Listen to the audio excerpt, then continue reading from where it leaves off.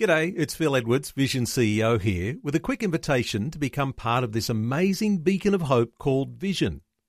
Together we can put our love into action to help people of all kinds build or rebuild their lives on the truth of God.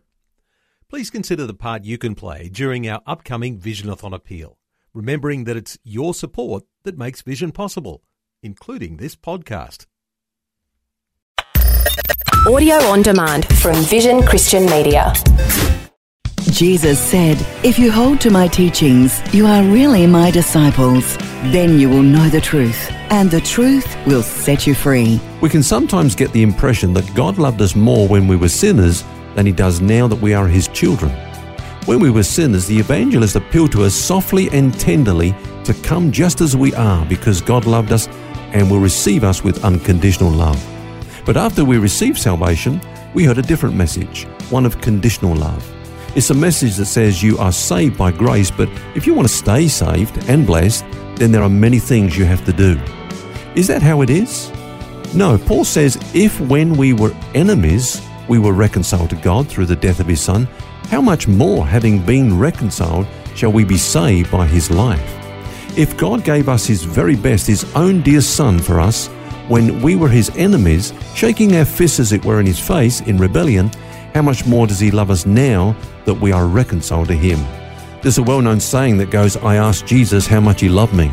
He stretched out His arms on the cross and said, this much, and nothing's changed.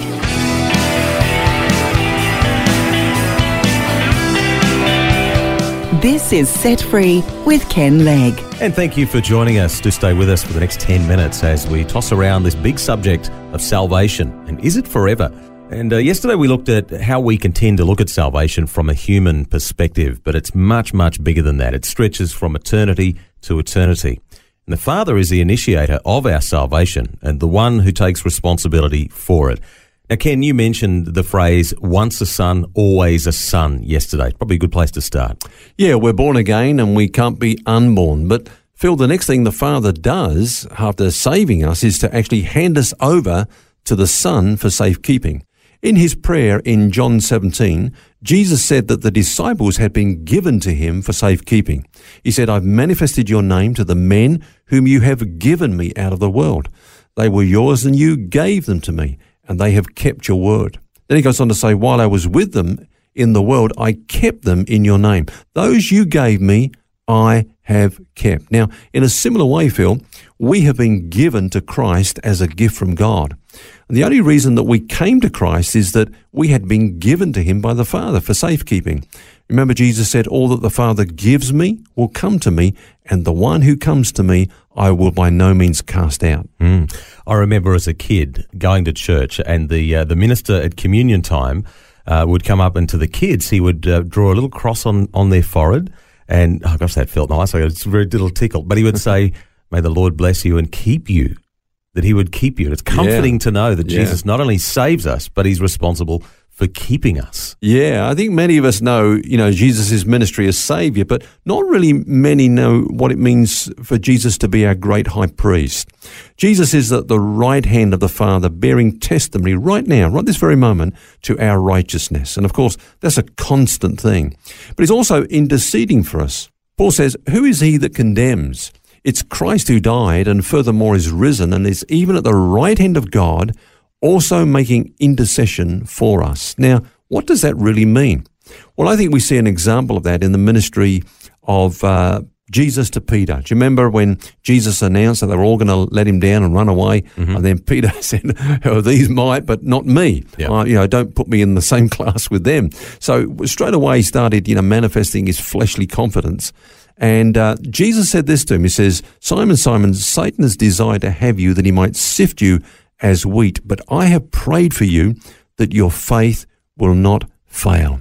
And we know that Peter failed, but his faith did not fail because Jesus interceded for him. And in a similar way, Jesus saves us to the uttermost. And that's why Jesus said, all that the Father gives me will come to me, and the one who comes to me I will by no means cast out. Now, that phrase, by no means, in the original language, in the Greek, it's a very strong expression. It's what we call a double negative. It means, I will never, no, never cast out. Yeah, it's pretty strong. And I guess that leads to our security as Christians not only being in the Father but also in the Son. Absolutely. Jesus said, I give them eternal life and they shall never perish.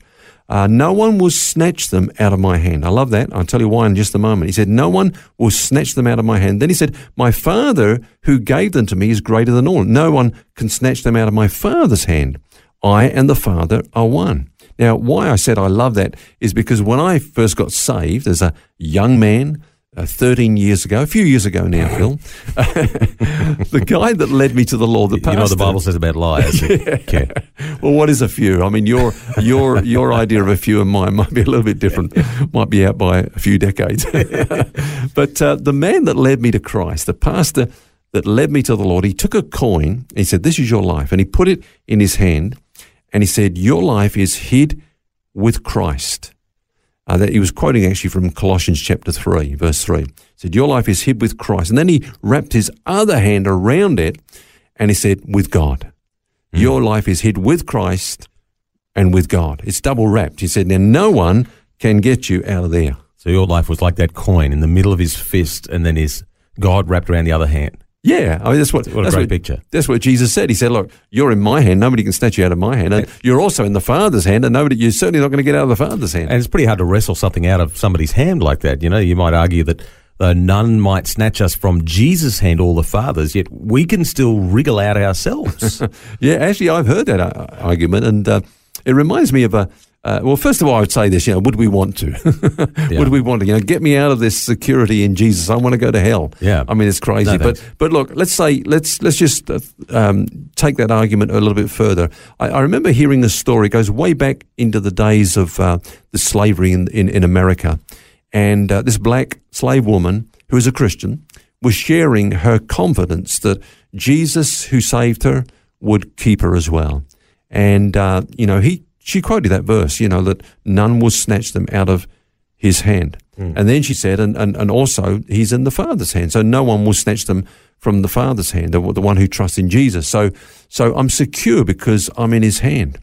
And her mistress, who was also a Christian, didn't believe in eternal security. Yeah. And she said, just what you said, Phil. She said, well, you can always wriggle out of his hand.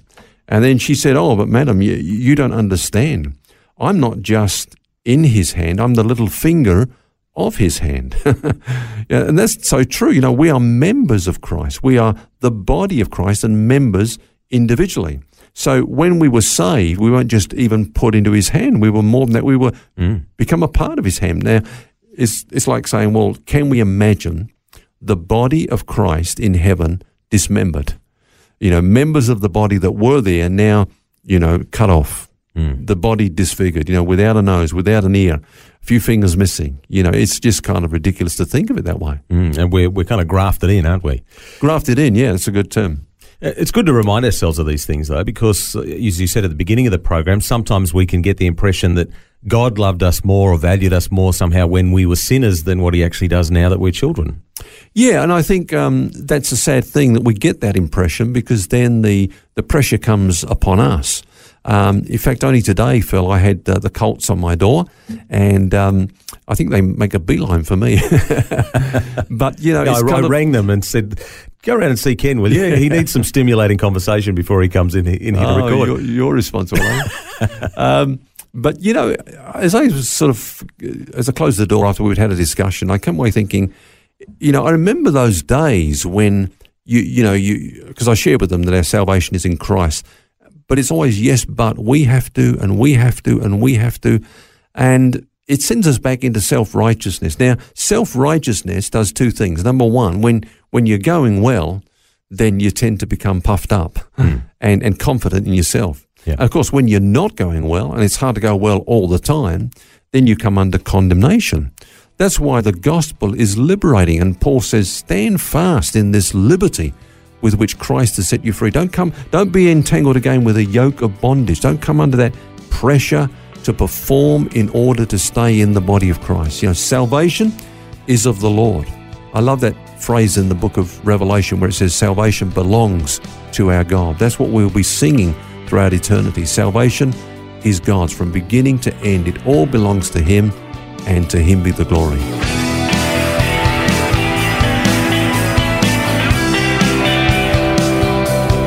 A good reminder that salvation is forever. That's our theme this week, and we'll have more tomorrow. Until then, remember, you don't have to carry that baggage. God wants you to be set free. For books, DVDs, small group studies and other resources from Ken Legg, including the book This is the Life, which features topics from today's message, shop online at vision.org.au. That's vision.org.au. Thanks for taking time to listen to this audio on demand from Vision Christian Media. To find out more about us, go to vision.org.au.